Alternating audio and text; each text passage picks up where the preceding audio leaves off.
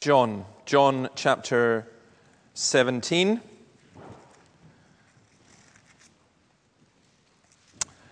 And I'll read from the beginning of the chapter. John 17. After Jesus said this, he looked towards heaven and prayed, "Father, the time has come. Glorify your Son, that your Son may glorify you. For you granted him authority over all people, that he might give eternal life to all those you have given him. Now this is eternal life, that they may know you, the only true God, and Jesus Christ, whom you have sent. I have brought you glory on earth by completing the work you gave me to do. And now, Father, glorify me in your presence with the glory I had with you before the world began. I have revealed you to those whom you gave me out of the world. They were yours. You gave them to me, and they have obeyed your word. Now they know that everything you have given me comes from you. For I gave them the words you gave me, and they accepted them. They knew with certainty that I came from you, and they believed that you sent me. I pray for them. I am not praying for the world, but for those you have given me, for they are yours. All I have is yours, and all you have is mine. And glory has come to me through them. I will remain in the world no longer, but they are still in the world, and I am coming to you. Holy Father, protect them by the power of your name, the name you gave me, so that they may be one as we are one. While I was with them, I protected them and kept them safe by that name you gave me. None has been lost except the one doomed to destruction, so that Scripture would be fulfilled. I am coming to you now, but I say these things while I am still in the world, so that they may have the full measure of my joy within them. I've given them your word, and the world has hated them, for they are not of the world any more than I am of the world. My prayer is not that you take them out of the world, but that you protect them from the evil one. They are not of the world, even as I am not of it. Sanctify them by the truth. Your word is truth. As you sent me into the world, I have sent them into the world. For them I sanctify myself, that they too may be truly sanctified. My prayer is not for them alone. I pray also for those who will believe in me through their message, that all of them may be one, Father, just as you are in me and I am in you. May they also be in us, so that the world may believe that you have sent me. I have given them the glory that you gave me, that they may be one as we are one. I in them and you in me.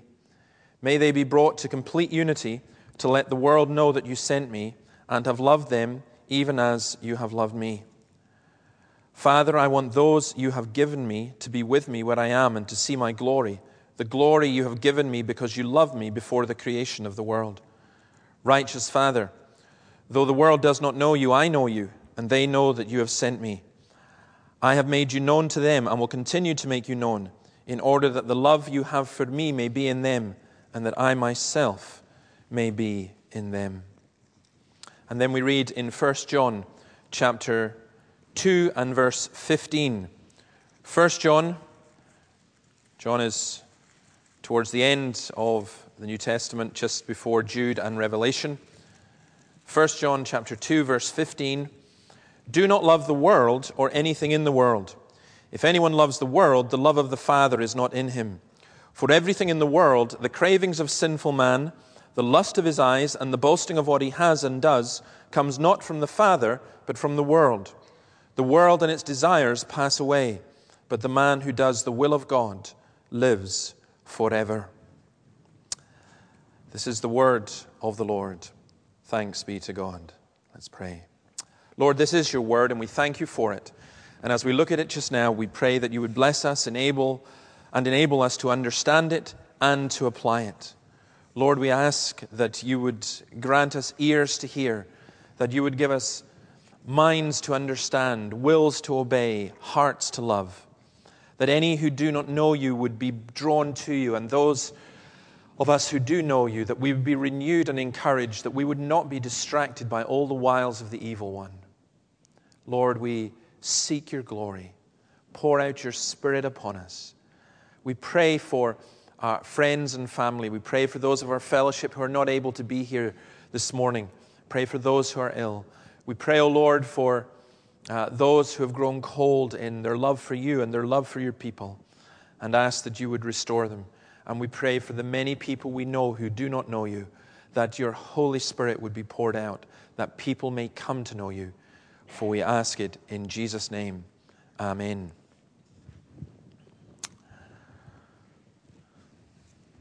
Okay, we're going to look at these verses in 1 John chapter 2, verses 15 to 17. We are having communion today, and we're going to look at these verses in that context. You can say tell a lot about people by their dreams, I think. I had the weirdest dream last night, and I don't want to give Brian a heart attack, but I dreamt that I was at a Roman Catholic Mass, okay, and that I'd been asked to preach. But, figure this one out, every time I tried to preach, I couldn't get past the opening joke about the English invading Scotland. So I wasn't able to preach at this Mass. And I woke up this morning, it was a very real and a very vivid dream. And I was thinking, what is going on here? And you kind of realize that if you actually went to the dreaded Facebook and looked, you'll see that Annabelle's posted a photograph of me being blessed by the Pope. I was almost tempted to put it up on the screen. For one moment, one of my colleagues actually thought that was actually happening, but it was Madame Tussauds. It was the Wax Museum and so on. So I got up this morning and was tired and lost the hour's sleep and just thinking of all that we were going to look at and praying about what we were going to say and realizing how confusing communion is for people and how confusing the church is for so many people in the culture in which we live. It's confusing for those who are out with the church, but it's confusing as well because people within the church kind of shoot off in all different directions. If only we could all agree, if only we could all act and work together. But even here this morning, we've come together for, perhaps we have all kind of different ideas. And I love what the Church of Jesus Christ is and what it does, because there's a unity that is focused on the Word of God and is focused on the person of Jesus Christ, and the communion celebrates that and connects us with that. It's one of the things, I think, why it's important. I mean, there's so many Christians, we're very bitty. We're kind of, I think I'll do this if I feel like it. And especially in a society where we've lost the whole idea of the Lord's Day, where we say, I think I'll go. No, maybe I won't go. I've got a lot to do. I've got different things. And that whole idea of the Christian community, we were talking about it in the membership class, that you get Christians who very glibly say, I don't need to tithe because I just give. Everything belongs to the Lord. Or I don't need a special day of worship because every day is a day of worship. Or I don't need a special time for prayer because I can pray all the time. And I don't need to belong to a particular church because I belong to the Church of Jesus Christ.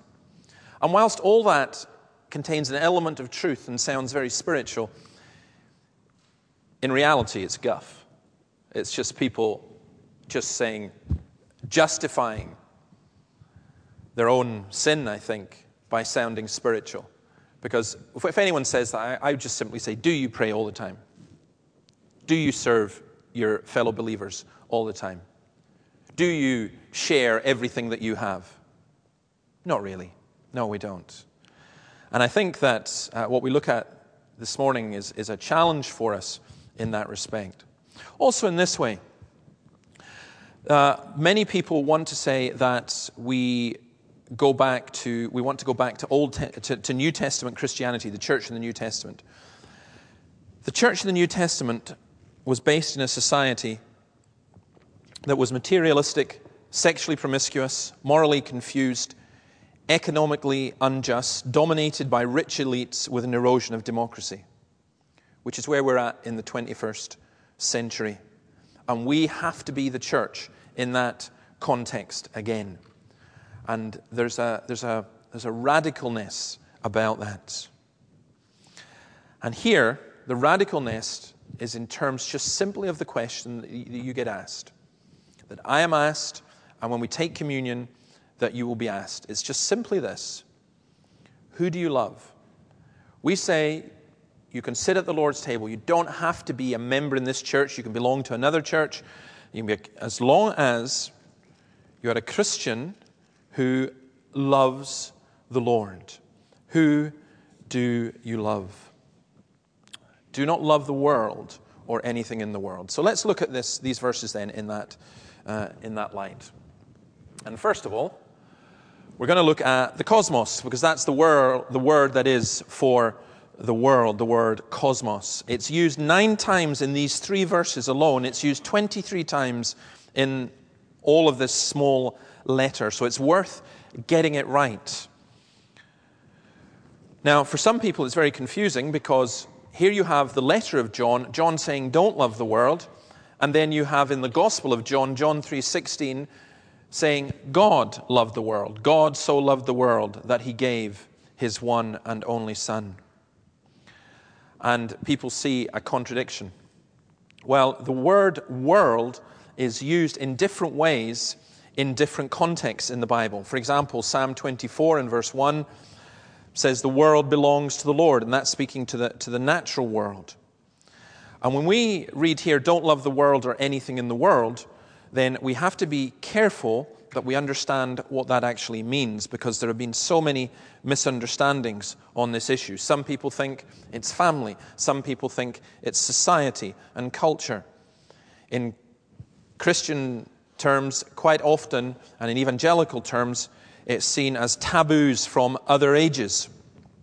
I love the story of the family in Northern Ireland who ordered a television set, and when it arrived, the box on the outside said, brings the world into your home. And so they sent it packing. And we're not having the world brought into our home. That's the world. And we talk about worldliness. Dancing is worldliness. You know, you can tell that the free church is going downhill, because those of you who were at the youth conference last week, and you got on great, so I'm hearing, but you had a ceilidh, you were dancing. Well, people would say that's worldliness. It's not right. Sometimes these things vary in terms of cultures and so on. I remember being at a youth hostel in Raasay with a brethren man who was absolutely astonished that we weren't allowed to hang out washing on the Sunday in this the island of Skye. But he couldn't get over the fact that people were sitting puffing away. The Christians were sitting smoking like chimneys. So for him, smoking was worldliness. For them, hanging out washing on a Sunday was worldliness. And people get very confused about what is being worldly. It's not those things. It's not asceticism or monasticism. The idea that we retreat from the world. John Stott has a wonderful phrase where he talks about rabbit hole Christians who come out of our burrow every now and then before we scoot from one burrow to another. We're rabbit hole Christians. And that's not what worldliness is, or what the opposite of worldliness is. So what is it?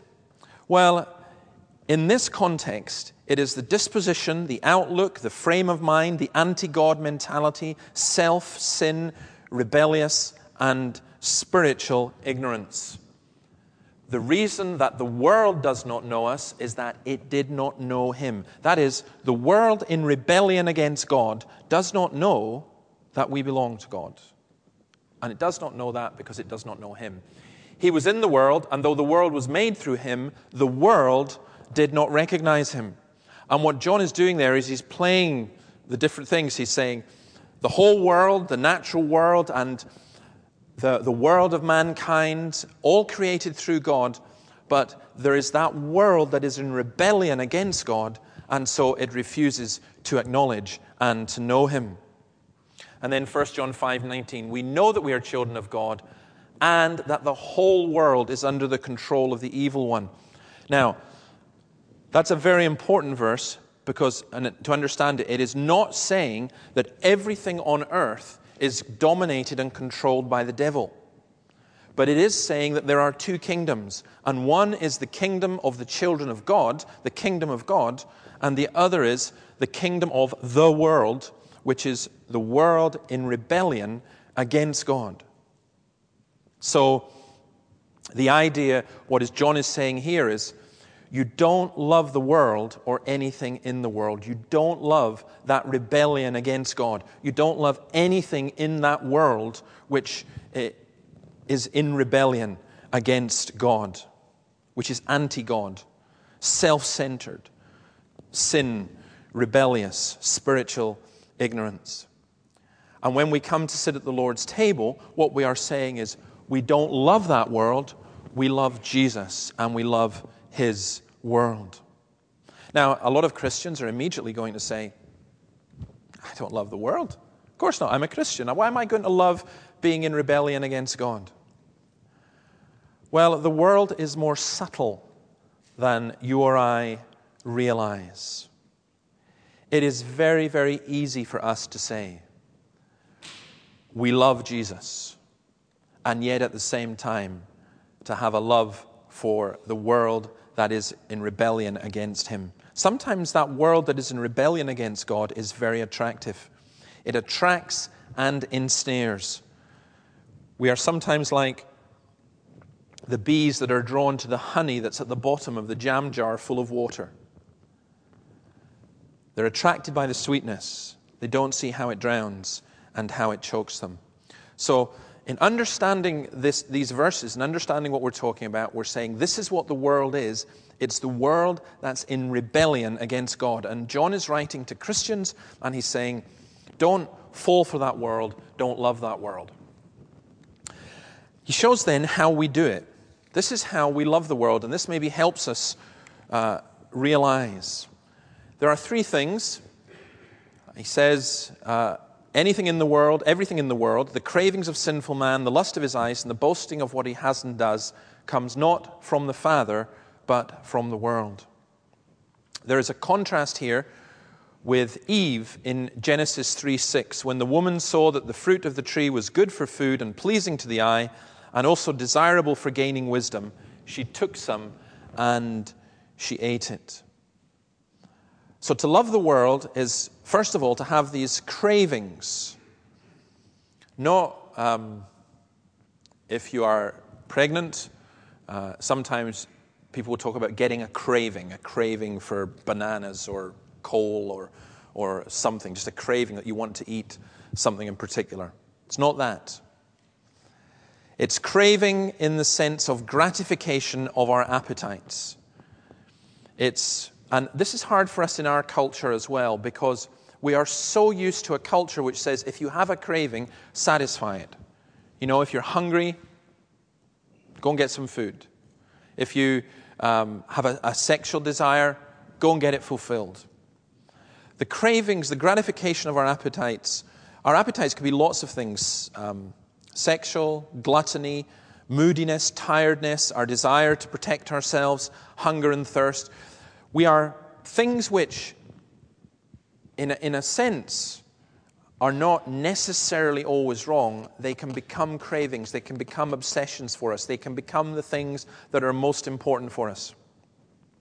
I don't know if you've ever done fasting, but if you fast for a period of time, you kind of reach a point where it almost becomes pointless because you're about 18 hours into the fast and all you can think about is food. You know, you really, if some of you who've fasted, you know what that's like. You've got to get over that stage where you're wanting to pray and there's images of, chips or chocolate buns or something coming into your head, and you have to stay out of the kitchen, absolutely. And you have to, and you just become, it's not the purpose of the fast. You don't want to be thinking about food all the time. That's the point, is to take you on to thinking about something else. But a lot of us, in terms of our spiritual walk, we talk about God, we like the idea of God, we like the idea of being spiritual, but we just get so distracted so quickly because of our cravings. The lust of his eyes, the strong desire for what is seen. Joshua 7:21, Achan said this to Joshua after admitting he'd stolen the plunder. When I saw in the plunder a beautiful robe from Babylonia, 200 shekels of silver, and a wedge of gold weighing 50 shekels, I coveted them and took them. They are hidden in the ground inside my tent with the silver underneath. It was a temptation because he saw something and wanted it. Or the story of Joseph, Potiphar's wife. Joseph was well built and handsome, and after a while his master's wife took notice of Joseph and said, "Come to bed with me." I see it. I see him. I see her. Though maybe it is probably better in describing the attitude involved. I want it. I want him. I want her. This lust of the eyes is a loving of beauty that's divorced from the love of goodness. It's the breach of the 10th commandment. You shall not covet. And in the world, that takes us away from God and from the love of the Father. Do not love the world or anything in the world. And I don't think that we realize just how insidious and dangerous that is in our lives. There are beautiful things and there are lovely things, and it's not wrong to love that beauty and to appreciate that beauty, or perhaps it's not wrong to even desire that beauty, but it is to desire it for itself. It is to desire it out with the context of God. You will sometimes get people who say, well, you should be a Christian because God is a great Father, He's a gracious Father, and what He will do is He'll provide us with what you need. And they see God as a means of obtaining what they really, really want. But John says to us as we sit at the Lord's table, where's your heart? What are you looking for? He's reflecting the teaching of Jesus Christ, where Jesus says, where your treasure is, there your heart is. And Jesus uses that order of words deliberately. He could have said, where your heart is, there your treasure is. You could say, I've got this beautiful house, I've got all this stuff, but I really love Jesus. But Jesus says, no. Where your treasure is, there your heart is. What do we desire? What do we want? We're not to love the world. Now, those first two are what we feel when we want something. The third is what we feel when we have it, the boasting of what He has and does. In Mark chapter 12, this may seem a strange verse to refer to in this. Mark chapter 12 and verse 41. Jesus sat down opposite the place where the offerings were put and watched the crowd putting their money into the temple treasury. Many rich people threw in large amounts, but a poor widow came and put in 2 very small copper coins worth only a fraction of a penny. Calling His disciples to Him, Jesus said, I tell you the truth, this poor widow has put more into the treasury than all the others. They all gave out of their wealth, but she out of her poverty put in everything, all she had to live on. Now, what's that got to do with this boasting of what He has and does? Well, He uses an expression in terms of boasting which carries the idea of the pride of life. It's a word bios. You get the term biology and so on. And in Mark's gospel, the same word is used. The woman put her pennies into the temple coffers, and Jesus says she put in her bios. She put in all that she had. She put in her life. And he's saying that, and John is saying that there are people who boast of what they have and do. They boast of their bios. They have an empty pride. Their life consists of status symbols. They are braggarts. They are pretentious. They are ostentatious. They're shallow. The love of the world is superficial. The boasting of what we have and do, that's shallow. And that's what so much of our culture is. And Jesus says this woman came, and the little that she had, she gave it to God. But here there are people who say, I don't need God. I don't want God. Why should I serve God? Look who I am. Look what I've got. And it's almost pathetic in its materialism and its pride and boastfulness.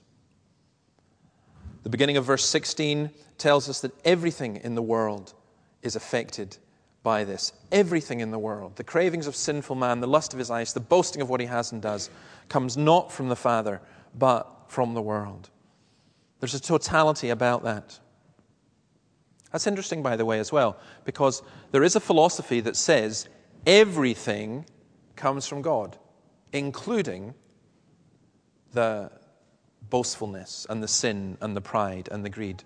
But that's not from God. John says that does not come from God. So when we sit at the Lord's table, what we're doing is we're rejecting that lust, that craving, that boasting, and we're accepting the love of the Father. Now, he then gives us reasons why we shouldn't accept the world, why we shouldn't love the way. First of all, it's passing away. That's why materialism is such a stupid philosophy. We brought nothing into this world, we'll take nothing out of it. You think how crazy it is that we spend our lives working for things that cannot survive, things that we cannot take with us. We shouldn't love the world because the world in that sense, in rebellion against God, is passing away. The world in that sense is only temporary. Secondly, it's incompatible with the love of the Father. James 4 verse 4, you adulterous people, don't you know that friendship with the world is hatred towards God? Anyone who chooses to be a friend of the world becomes an enemy of God. You can't play both sides. Well, you can try, but it doesn't work.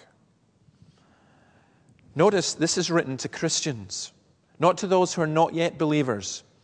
And what it's really saying to us is sanctification, being made holy, being like God, is not automatic.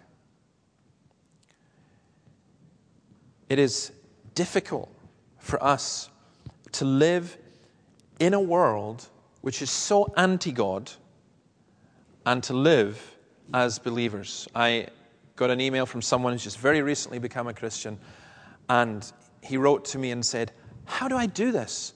This is so difficult. I am surrounded all the time by reminders of my past life, by people who think that I'm going crazy, and not just by people, but everything is against me.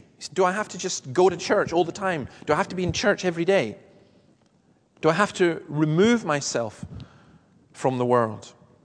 And Jesus gives us the answer to that. He says, no, you don't remove yourself from the world. You're in the world, but you're not of it.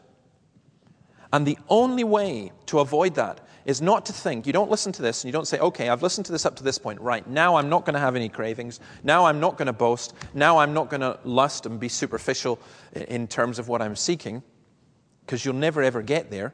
You're a bit like, going back to the fasting analogy, if you're fasting and you're thinking, okay, I'm not going to eat food, I'm not going to eat food, and all your time you're thinking about food, you're not going to last.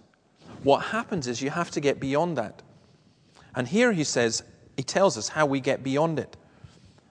It's the love of the Father that stops us loving the world. If anyone loves the world, the love of the Father is not in him. These things come not from the Father, but from the world. The world and its desires pass away, but the man who does the will of God lives forever.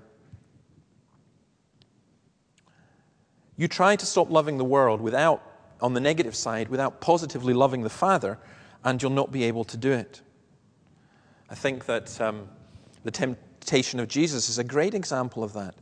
All these three things were applied to. Jesus was hungry. He was shown the kingdoms of this world. He was appealed to in terms of status when he was being tempted in the wilderness. But it was his relationship with God the Father that enables him to overcome that temptation. So what is the love of the Father? It's first of all the love we have for the Father. It means two things, but firstly it means the love we have for God the Father. If we love the world, the love of the Father is not in him. How do we know that we love God? By doing his will. He's already said that. I love God, but I don't like what he tells me to do, some people will say. But that's not the love of the Father. Sometimes we get a wrong attitude in terms of worldliness because we say, what's wrong with it? What's wrong with this? What's wrong with that? Maybe the better question would be to ask, what is right with it? What pleases God with this? What gives God pleasure out of what I am doing? How does love for God show itself in how we behave and what we do? I think that it's the love of God, the love of the Father, the love that we have for the Father is when we honestly can say, Lord, I delight to do your will. I want to do your will. But I think the primary reason here is the love that the Father has for us. This is love, not that we loved God, but that he loved us and sent his Son as the propitiation or the atoning sacrifice for our sins. When we love the world, that's a failure to love God. It's a failure to grasp hold of how much God loves us as well. Why would you love the world? Why would you go with what the world offers, which is temporary, deluded, superficial, why would you do that? The only reason that you would do that, surely, is because we haven't grasped the love that the Father has for us, how deep the Father's love is for us. The failure to grasp how much God loves us then becomes something which causes us to love the world, and it becomes something which means that we don't love the Lord's people, and so on. And that's why it's essential, in order to avoid worldliness, that you don't get a tick list of don't do this, don't do that, don't do this, but you get a checklist of what God, the Father, has done for us. So, classic example would be, well, I want to avoid worldliness, so I've got to be a really good Christian, so I'm going to have to go to church. And I think I'll go to church twice on Sunday, and that will make me really holy. If you think of it like that, or you say, I'm going to read the Bible, or I'm going to pray, or I'm going to help the poor, because it will make me really holy. If you think of it in those terms, you're going to really, really struggle in your Christian life. But what if it was something different? What if you so loved God, what if you became so aware of what God had done for you that your attitude was not, okay, I have to go to church twice so that I will get a blessing, or I have to pray this amount of time so that I will get a blessing. But what if your attitude was just simply, it's incredible what God has done for me. Just so incredible. And I just want to find out more. I want to hear more. I want to understand more. I want to know more. For me, what's the way to describe this? It's the difference between last night, myself and Annabelle, we had a lovely meal. We were invited out to Callum and Anne's. It was lovely. We had a lovely meal there. And you can think, when you go out to a friend's, you can say, okay, well, we'll go, haven't been for a while, just, you can go for lots and lots of different reasons, maybe even out of a sense of duty. But if you go because the food's fabulous, yes, but the company and so on, you just like being with people, it's just so different. And here what John is saying is, he's saying, don't love the world or anything in the world. But he's not saying, don't love the world, it's such a bad thing. He's saying, don't love the world, because if you contrast it with the love of the Father, it's pathetic. It really is pathetic. Why are you holding on to this rubbish when you can have something that is so more wonderful and so more important? So he's saying, we trust Jesus, our salvation is certain, we are free to break free from love of the world by loving the Father. Jesus says there's no point in driving out one demon if 7 demons come back in. Jonathan Edwards speaks of the expulsive power of a new affection. And what he means by that is, as you go to love God more and more, there's just no room in your life and there's no room in your heart for all these things. You don't love the world because you love the Father so much. Now, I think that when we come in a moment to sit and to take communion together, what we are doing is we are not sitting and saying, I've been a really good person and I haven't loved the world too much. What we're doing is we're saying, I see what Jesus has done. I love what God has done for me. And that's where I belong. I am amazed at what the Lord has done. And I think that if you grasp that and if you get that, it just makes an enormous difference. There are two loves. You can love the world in rebellion against God, or you can love Jesus Christ, love the Father, the Son, and the Spirit because of what they have done. This is love, not that we loved God, but that He loved us. Romans 5 talks about how He pours out His love into our hearts. And it's my prayer that each one of us would know and would grasp and would have some understanding of what that love is. That's why Paul says to the Ephesians, I pray that you would know the height and the depth and the width and the length of the love of God. A love that's beyond knowledge, a love that's so extraordinary.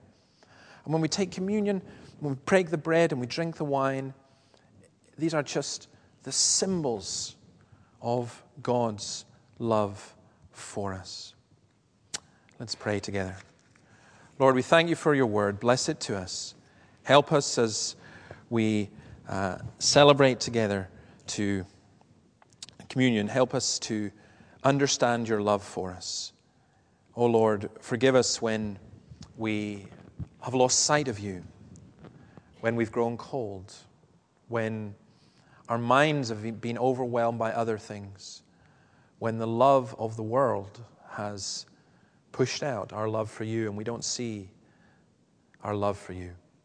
Pray, Lord, that you would renew us in love for you and that you would help us in every part of our desire, every part of our lives, just to know who you are. Be with us and strengthen us as we sit at your table. In your name, amen.